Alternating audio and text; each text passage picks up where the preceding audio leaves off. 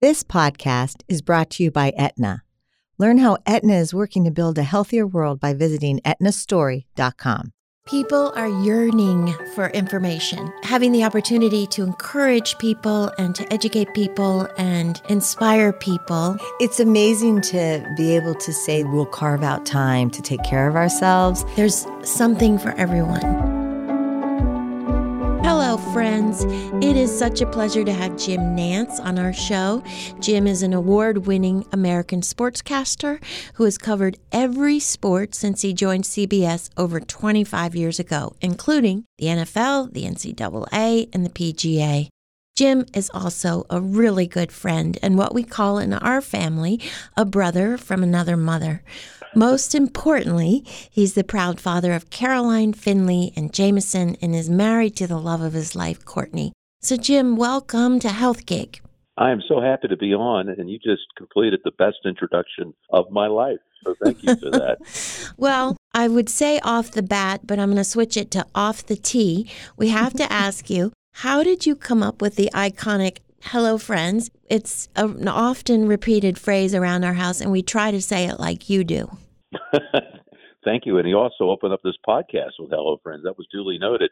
You know, it really has been now 17 years since I first uttered that on the air, and it came at a time when my dad was struggling in his battle with Alzheimer's. And he was in Houston, and by this time, he could no longer sustain care at the home, which was just crushing for all of us in the family. So we had to put him in an assisted living facility right over there by really close to where your parents live. And I just tried to play games with him to try to keep his mind sharp and moving and versatile and agile. So I would play name games with him, with friends, and try to get him to remember their last name. He had nothing but friends in his life. And when I was leaving him this one particular day in August of '02, I said, "Dad, when I'm on the air now this weekend in Minneapolis, I'm going to look into that camera and I'm going to say, 'Hello, friends.' And that's for you. That's my code that I'm thinking of you." It was like long ago, Carol Burnett used to tug on her earlobe. That was kind of her little "I love you" code.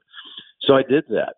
And of course, I realized as soon as I walked out of the room, the odds were, because of what he was battling, he probably already forgot it 2 minutes later.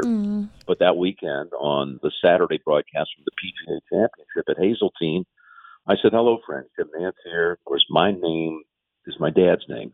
I'm the third, but I was really Jimmy around all my family and close friends because my dad was Jim. But I just thought it might stir something in his mind. And when I got off the air, a very close friend of mine said, "I heard you say 'Hello, friends' at the start of the show today. What was that all about?"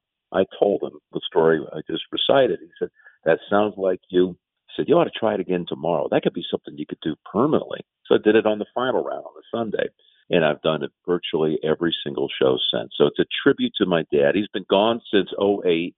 Next month will mark 11 years. And every time I look into that camera, whether it's the Super Bowl, the Final Four, the Masters, and I say, "Hello, friends," I look into that lens, I see my dad on the other side.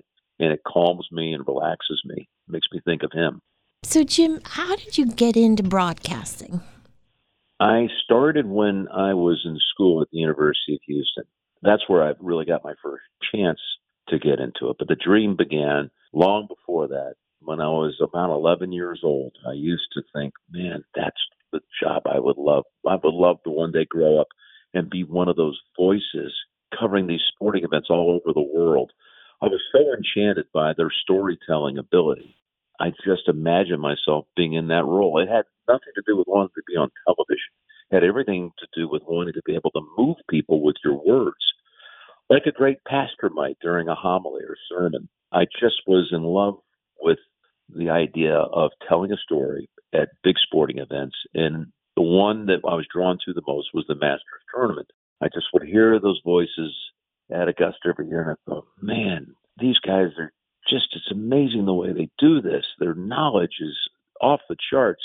So I went to the University of Houston, studied communications with the goal of somehow hoping to one day be discovered by CBS so that I could live out the childhood dream. 3.5 years after I graduated from college, I got this phone call out of nowhere. CBS had been monitoring some of my shows and invited me to come to New York to audition. I won the audition, and I've been there now 34 years. That's an amazing story. What is your favorite sport to call? Is it being part of the Masters? Well, I'm going to share a little secret with the two of you because you're such good friends. I get asked this a lot by journalists, and it's always a tricky one because I have these three big events that are wrapped around their regular season. The NFL with Tony Romo, who's a great friend, and we're having a ball. But every third year we get to do the Super Bowl like we did this past February. So I get asked, is it the Super Bowl, or is it the Final Four, or is it the Masters tournament? And my stock answer is, I'm a father of three. It's like asking me which one of my children do I love the most. You love them all the same. But deep in my heart, the truth is, just between us, truth is that tournament down in Augusta, Georgia, was always, again, the impetus, the thing that inspired me to want to get into broadcasting was listening to the stories coming from the broadcasters of yesteryear at that event. So it's deep in the heart. They all are, but maybe that one just a little more. What's the most difficult sport to call? They all have their complexities, Doro, because you prepare for them differently. Your voice cadence and all of that and energy levels are different. A football game with a stadium shaking with pulsating excitement near the end, and your voice has to cut through that energy wave to be heard. That's one thing. And then you've got the quiet tones and the conversational speak that you have in golf. So I think that people wouldn't maybe understand this, but the storytelling demand on you in golf, you have longer stretches where I believe that the premium is put much more on the words that you use. If I'm bringing words to the booth, and that's my toolkit, I think the one that I use the most tools to get through a broadcast is in golf. I think it shows off your ability more than the fast pace of football and basketball to really be able to cut through and get to the heart of a story. And you do. I mean, nobody ever leaves you without crying. Well, I'm not trying to do that. I got accused of that by a few people this year at the Masters because it was such an epic event with Tiger winning and his family behind the 18th green and the intensity of the hug between Tiger and his son Charlie and his daughter Sam. It was such an awesome sight, and it really struck me. And I had definite emotion in my voice just as a father. I looked at that scene and I was choking back tears. I wasn't on camera, of course, but I was watching it. Once the putt dropped to close it out, I exclaimed, "The return to glory" is what I said over that last shot. After that, for almost 3 minutes, Nick Faldo and I just decided to sit back and let the pictures speak for themselves, which is the right thing to do. And when we finally did talk, I said, that moment with his family, if you didn't have a tear in your eye and you're a parent, you're not human. Jim, how do you prepare for games, and what is your routine between each game? It's different again for these three primary sports. For the NFL, I'd be sitting in my office today and I'd be making phone calls and be reading material from around the league, from the two teams that I will be calling on that coming weekend. I'd be putting together all these spotting boards, we call them. They're, in essence, charts that show in diagram where each player is on the field when the ball is about to be snapped. I've got the offense against the defense. I got all the players in the roster, their background. It's all color-coded. And I have all of this down. And most of it is just committing to memory when you do write it down because you can't watch your board as you're watching a game. It's all reactionary. You got to be just snap of a finger. You've got to be telling people what you see at that moment. You can't read anything. That is labor-intensive. Not, again, that I'm looking for any pity party here. I'm loving what I'm doing, but the amount of hours to prepare for one 3-hour football broadcast is somewhere in the 25 to 40-hour range. And then for basketball, that there are fewer players, obviously, in uniform, like 12 instead of 45 for football. It's easier to learn the names and the numbers, but it has its own demands in terms of just the lead up to the game. The golf, I feel like the golf is in my head. It's in my head and it's in my heart. I have nothing in front of me when I call golf. I like to say I broadcast golf from my heart. And sometimes I call on my brain to dial up some files and can pull out some information just on a moment's notice because of my recall. I've been blessed. It's such a paradox in some ways. My dad lost the battle to Alzheimer's. His mind went on him, as that is the case. And somehow my folks blessed me with a very good memory, at least at this point. And I'm able to use that in that sport to be able to call on moments and dates and times and winners of tournaments, and I don't have to look it up. I just play it again from the heart. If I have some research that I need, I just have these little files that are buried in my brain. I call on those. That's amazing. Is it been diagnosed, your memory, or you just have a great memory? Trish, I've had people who have accused me sometimes of having a photographic memory. I know that's not the case. I just think that I really, when I'm passionate about things, for some reason, I can retain it at a level that sometimes I don't even understand. Last week, I was sitting around with a group of guys, and they were talking about Ben Hogan, who was a legendary golfer of over a half century ago. And someone said, "When did Hogan die anyway?"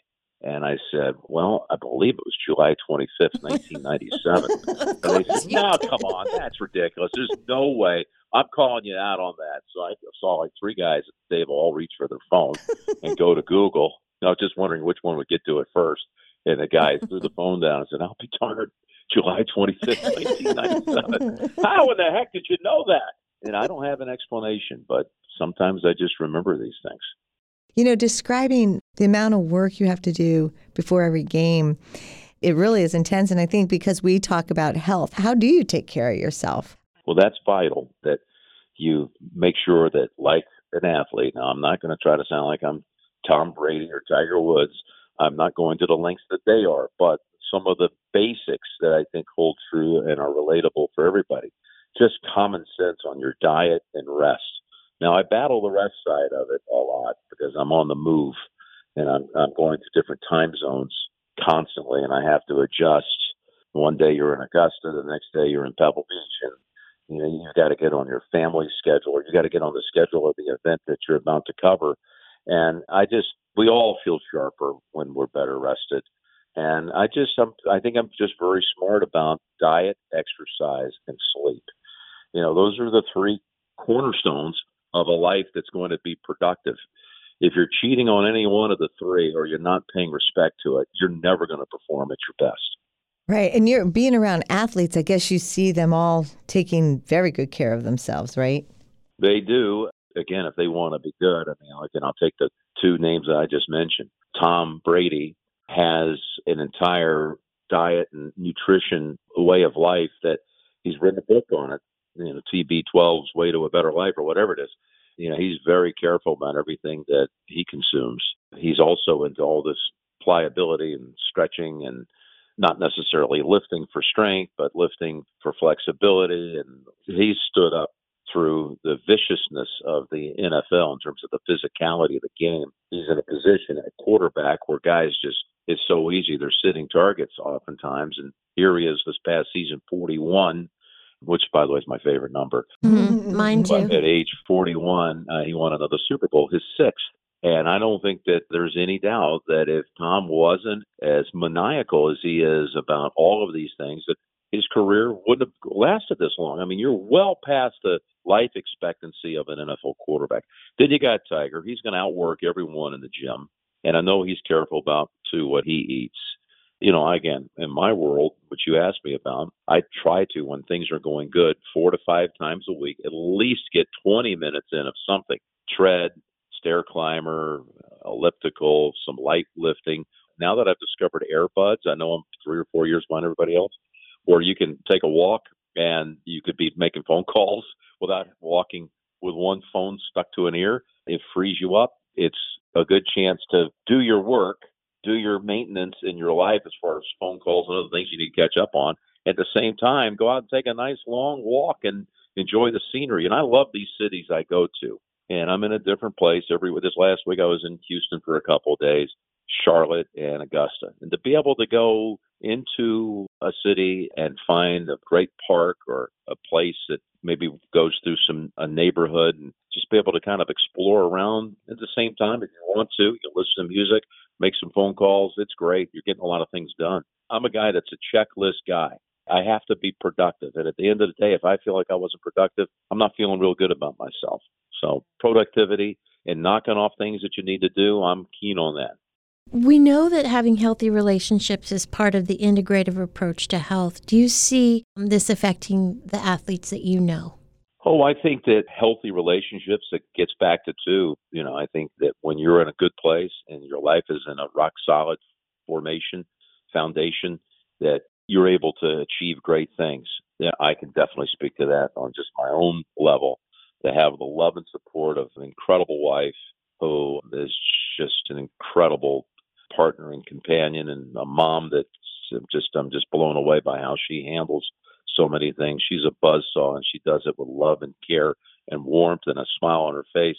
And I've never been happier. And I see that when people are at their best and they're happy, great things happen. I'm going to give you two recent examples, and I'm going to go just because it's recently played, but I'll go with the Masters. In 2017, Sergio Garcia won, and he was in such a good place with his life. He was getting married later that summer of 17. Going into the tournament, some people asked, who do you think is going to win this week? I don't normally make golf predictions. It's too hard. You're rarely right. But I said, I like Sergio. I didn't know anything about the state of his game coming into that tournament week, but I knew from what I had seen, just being around him, that he was happy. He was wearing his happiness, and I knew that he had found the love of his life. And sure enough, he won that Masters tournament. Take this year.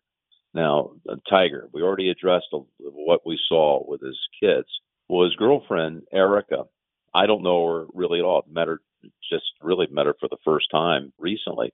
But after Tiger won the Masters, I saw her and I congratulated her. And she said, well, thank you, but I really didn't have anything to do with it. I said, oh, no, you actually had a lot to do with this, because I know I have seen people when they perform their best, their life is in such a great place. Everything feeds off of that. If in your heart and your soul, life is sweet, everything else is going to be a derivative of that. And you've made him, it's obvious, feel a level of happiness that it just seems like I've never seen him in a place like this before. Your fingerprints are all over this victory. And she said, oh, thank, it was very sweet of you. Thank you. But I believe it. Sure, there are people that have run counter to that, but I do like to think that it doesn't matter the field that you're in, if you're a golfer, a broadcaster, whatever it is, to have that foundation solid, and you got your life on these other issues you talked about that could be issues, diet, exercise, and rest. If you get all that down, you have that stability in your life. My goodness, fantastic things can happen. So you referenced storytelling. You are the best storyteller. You should have like a master class on storytelling. Definitely. You are an amazing storyteller. You have come up to our house in Maine, and we've all sat around, and you've told amazing stories. How did you become such a great storyteller? And then I want you to tell the story of the golf game with Tom Brady, President 41, President 42, and you. Doro, you're funny. Well, how did I become a great storyteller? I don't feel like I am, but I appreciate you saying that. I really try to be. I feel like that's my job. I feel like above all, that's how I define my work. And a lot of folks think that in the world of sports broadcasting, it's about the numbers, the stats. I get a lot of mail from young aspiring broadcasters, and they'll tell me, I know all the batting averages and the statistics, and one day I want to be doing what you're doing. What's your advice? And I always say the same thing. Dispense, get rid of with the numbers. Forget the numbers. This isn't anything about numbers. It's about people. It's about finding a heartbeat. We want to be enthralled by the subjects that we're watching. We want to have a reason to root for them. And I've just put such a heavy emphasis my entire career on trying to just be able to do that. And I think in my youth, and I mentioned, I would listen to the Jim McKays and Jack Whitakers, Pat Summeralls, Dick Enbergs, all these great broadcasters of my youth, and they just had a way that seemed as though they were talking to me, and they reached into my soul, and I connected with them. And I wanted to be like that. Always have wanted to be like that. So still trying to find ways to try to be as good at that as I can be. But I'm going to tell you now about those great days of golf up there. In 2005, if you just go back on the time of it, in the holidays of 2004, that tsunami hit Southeast Asia. It was just devastating to that part of the world. And 43 put 41 and 42 together as President Bush, President Clinton, to get together and lead a worldwide fundraising initiative called the Bush Clinton Fund, I think it was called. And they became, through globetrotting around the world, and ended up raising $1.5 billion through their incredible efforts. A friendship was spawned during all of this. But I can remember I was at the Final Four in St. Louis in '05. This is just months after the tsunami and weeks into their fundraising efforts. I got a call, Doro, from your dad. And he said, Jimmy, can you do me a favor?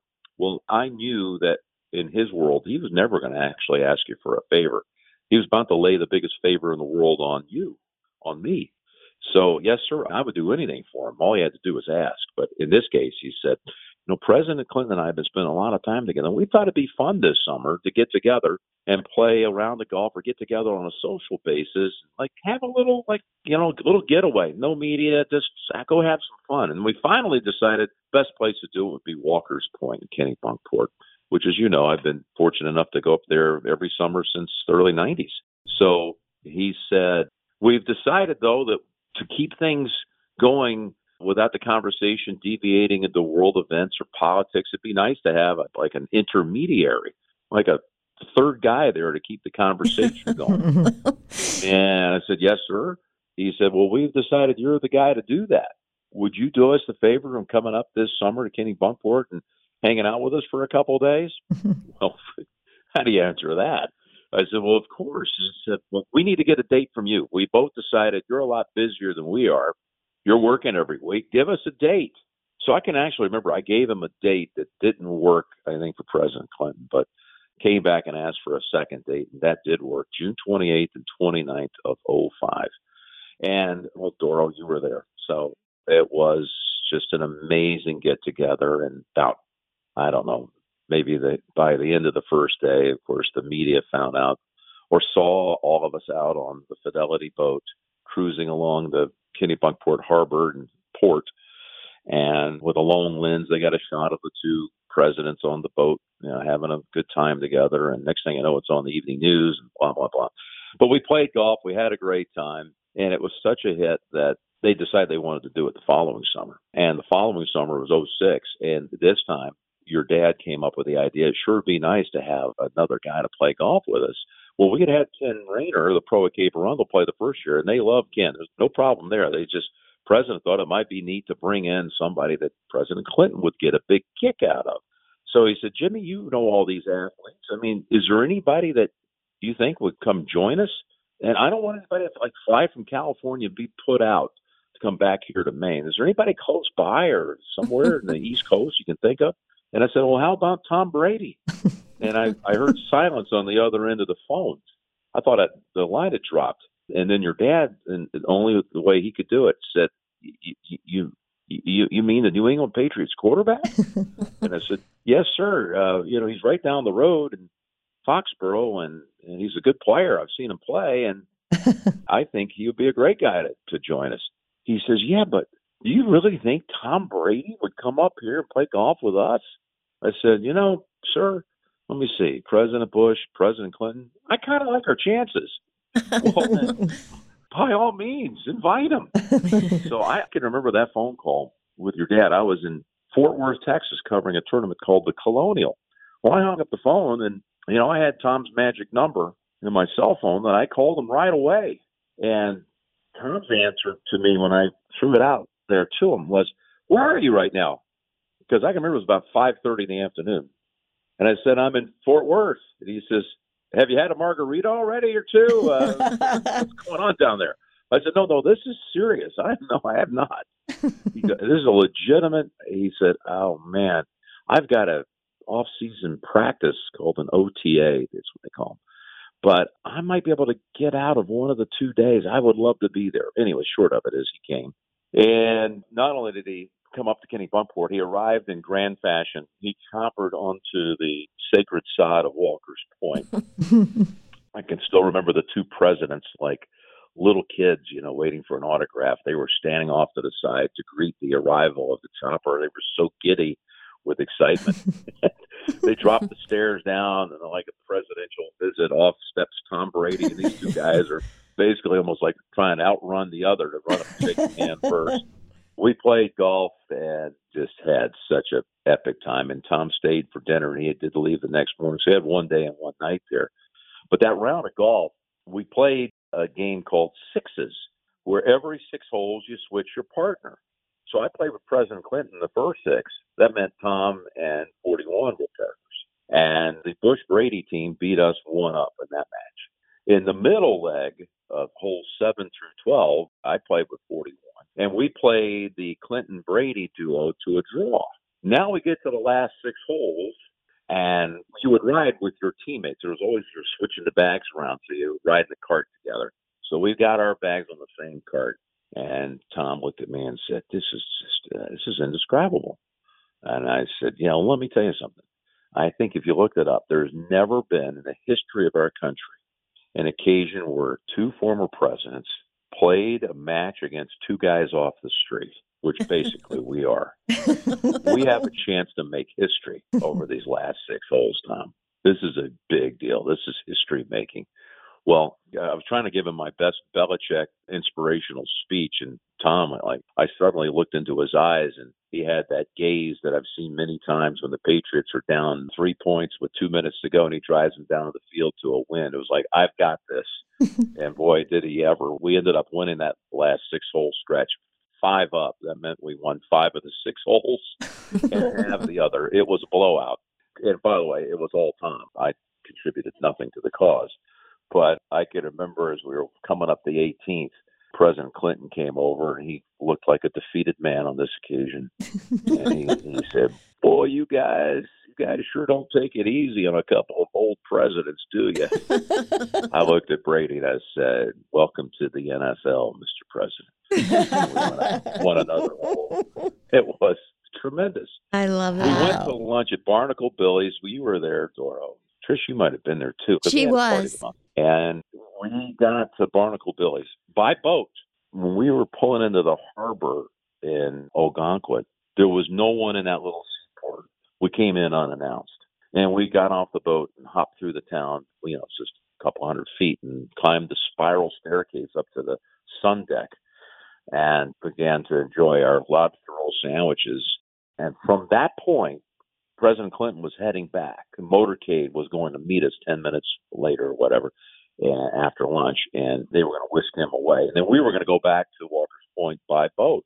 And I happened to get up at one point and look over the rail, and that same little harbor seaport, which was empty upon arrival, now there were 100 or maybe even a couple of hundred people milling about, waiting for the 2 presidents to come back out of the restaurant and have a glimpse, maybe even take a picture. The word had spread super fast. And I went over to Tom and I said, hey, you're going to see something here in a few minutes that I want you to take note of.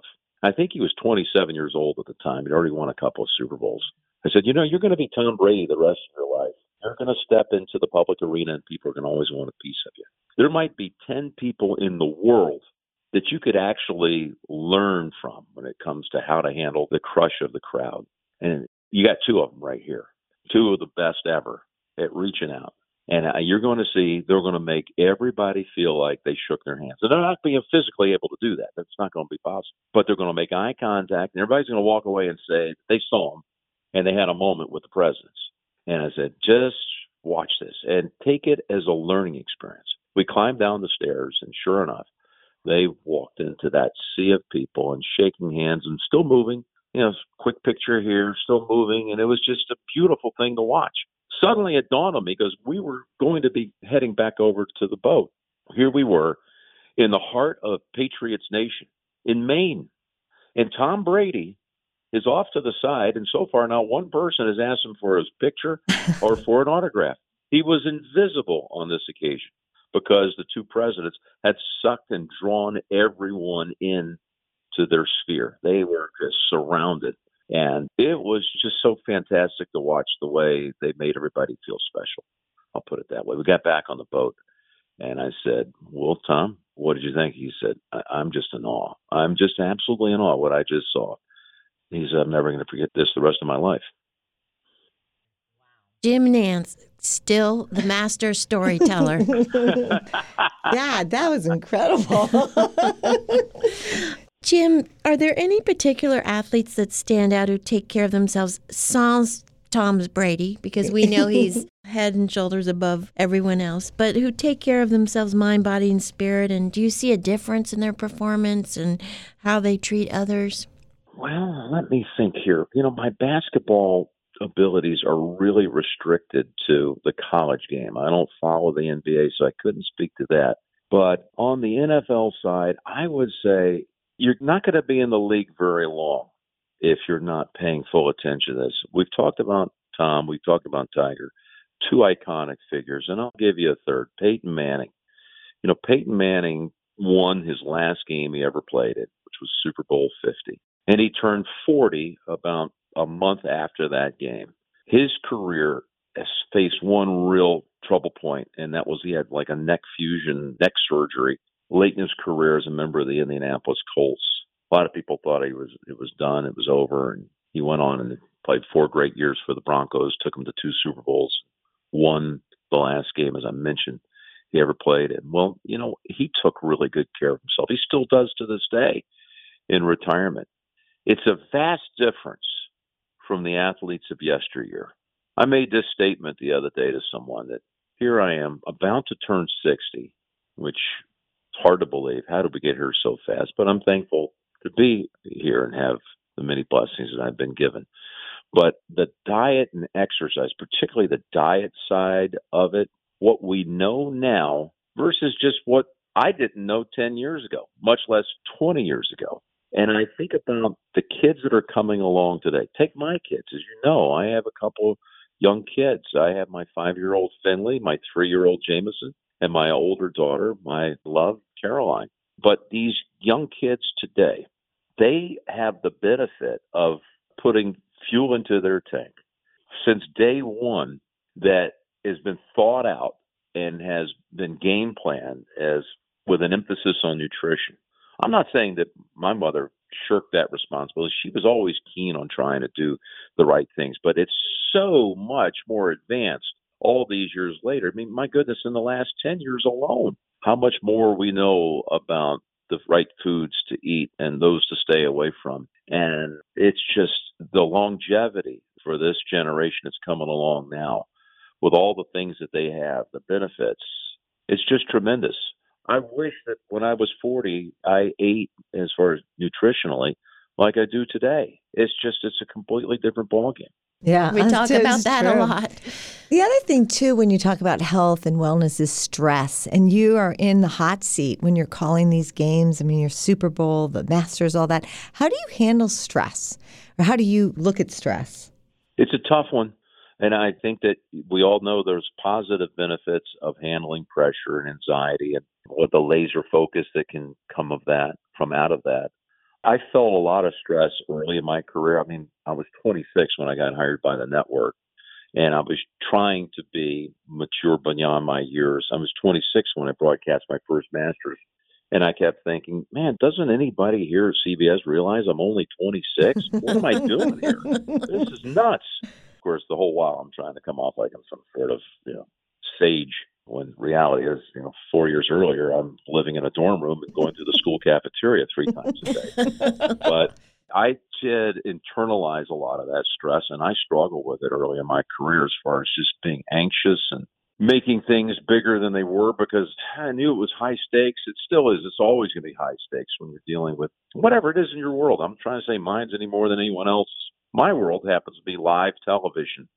And if you get lost or you have something on the air that's inaccurate or you say something that someone takes either offense to or objects to, all of these are going to happen in the length of a career that I've been lucky enough to have. And it's just always there, the stress to perform, a live performance to be on. All I can say for me is it just seems like it's gotten easier. Not that I don't still emphasize everything and the effort level is as much as it ever was, if not more, as you realize you're definitely on the second half of your career. But for whatever reason, I've been able to keep myself pretty calm. And I've never had like a big high blood pressure or anything. I'm just pretty docile. And I can remember asking this question. Here's the thought. Fred Couples, who you guys know, was a roommate of mine in college at the University of Houston. And right out of school, 3 years before I made it to the network, he was making it on the PGA Tour. we were just all in awe of our buddy being big time out there playing against the likes of Jack Nicklaus and even the latter part of Arnold Palmer's career and all those big names. And I happened to be in Fred's company when I was about to go to New York to audition. Again, I just gotten this call out of nowhere.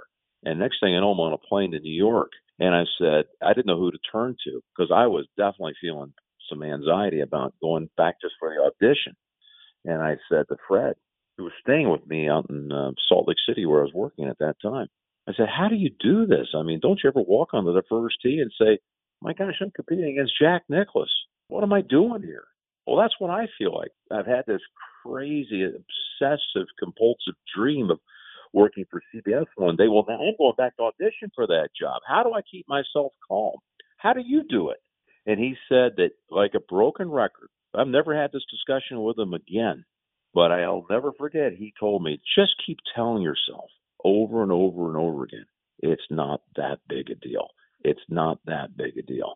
It's not that big a deal. And he was playing tricks. Remember, this was Freddie at 25, 26, like I was at that time.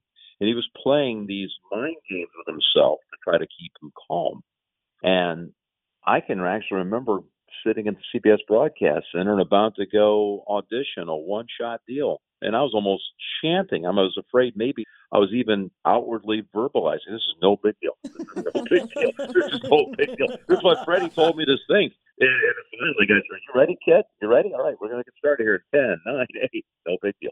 No big deal. And, I did that for a long time. But I think we all make things to be bigger than they really are sometimes in terms of when we put pressure on ourselves. Life goes on for people, and things that we make such a big to-do about in the grand scheme of things, people have their own concerns. It's like the fear of the first tee shot in golf. Everybody thinks everybody's watching them, and they put way too much undue pressure on them. Or making a speech and feeling like the world is just hanging on what you're going to say, and how do I get through this? Whatever it might be, whatever that little hurdle is, I think we all just need to say that most people are not even going to be paying that much attention to it. In the long run, life's going to keep moving on. And I think Fred really helped me in that regard. So, Jim, we ask everybody who comes on our podcast, what book do you think everyone should read? Wow. I have a lot of books that I love that go back a long, long time. I love the book, the letters book that your dad wrote, All the Best, because it was a snapshot of how someone interacted with people and 100% of the time did it the right way. And just brilliant the way that these letters were authored, and the care and the attention to detail and the word selection is just genius. But more than anything else, it's a reflection on how you treat people. And the art of interacting with people, to me, is the key to advancing in whatever the world is that you want to enter. You want to be a broadcaster, you want to be a politician, you want to be a social media consultant. I mean, whatever it is, you've got to be able to master the art of communicating with people, to get people to believe in you, or people to work with you or understand you or give you a chance for your message, sales, whatever it might be. The art of communicating with people, in some ways, I think really in all ways, it's so vastly underrated. I read through that book and just looked at these interactions with people in all walks of life, all stations of life, and I learned a lot. I learned a lot from that. I think everyone could. So that's been a book that I've recommended to many people through the years. So I'll say that one. That's a that great one. one. That one, of course, I love all these books about the great 41, who I only think about 10 times a day, but My Father, My President, that Good was one. beautiful. Excellent one. Excellent choice there. Really. I'm not just saying this. I know you know that. It's truly beautiful. A gift. Anybody picks that up has a chance to learn and prosper from it. Jim, besides the quote that Freddie gave you, this is no big deal, do you have another favorite quote? My favorite quote, I'm going to stay now like I did with the books. I'm going to stay down the 41 path here, and I'm probably going to be paraphrasing this a little bit, but I know what it means, and that is, no life is fully complete or successful unless it's a life that includes service to others. I think about it all the time. How much of your life do you get out of your own bubble and think about something that you can do to make someone else's day a little bit brighter? And it goes into a lot of realms. It goes from everything from getting involved as a volunteer and philanthropy and charity and all of that. But service to others can mean a lot of things. That can even mean interpreted to just how much time do you play with your kids? My life right now, as I reach a milestone birthday, at least it feels like it is, I realize this next decade between 60 and 70, these are like the most important 10 years I'll ever have. I'm going to reevaluate that when I turn 70. Right. 70 to 80 will be. But like from 60 to 70 for me, with two small children, if I don't make the most out of these 10 years, then I've really never gotten any of those messages that I was lucky enough to have a front row seat and see it done the right way, right up there in Kennebunkport. My kids are going to be growing up, and, I want that time with them. I want to be of service, if you will, using an interpretation of the message.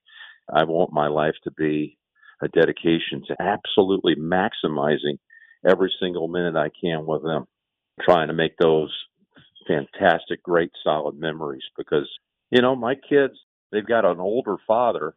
And if you just do the math on it, and I'm blessed enough to have good health for a long, long time, it's still not going to ever be enough time for me to be with my kids when it's all said and done. That's why, for me, it's just a giant emphasis that I maximize as many years that I would like to have with them and jam them into these times that I have with them now and be able to have 60 years worth of great memories that a parent should have with a child. And let me hope that I can do that in 30 years worth of time by being of service with my time and my commitment to them. They are lucky children. They sure are. Jim, you are a special human being. You are. And we're just so happy you could join us on Health Gig. And just know we love you and we thank you. I adore my time with both of you and your families, and I hope there's much more to come. Bless you both and your families. Thank you, Jim. Thank you for joining us on Health Gig. We loved having you with us. We hope you'll tune in again next week. In the meantime, be sure to like and subscribe to this podcast and follow us on healthgigpod.com. I'm Tricia. And I'm Doro. Be well.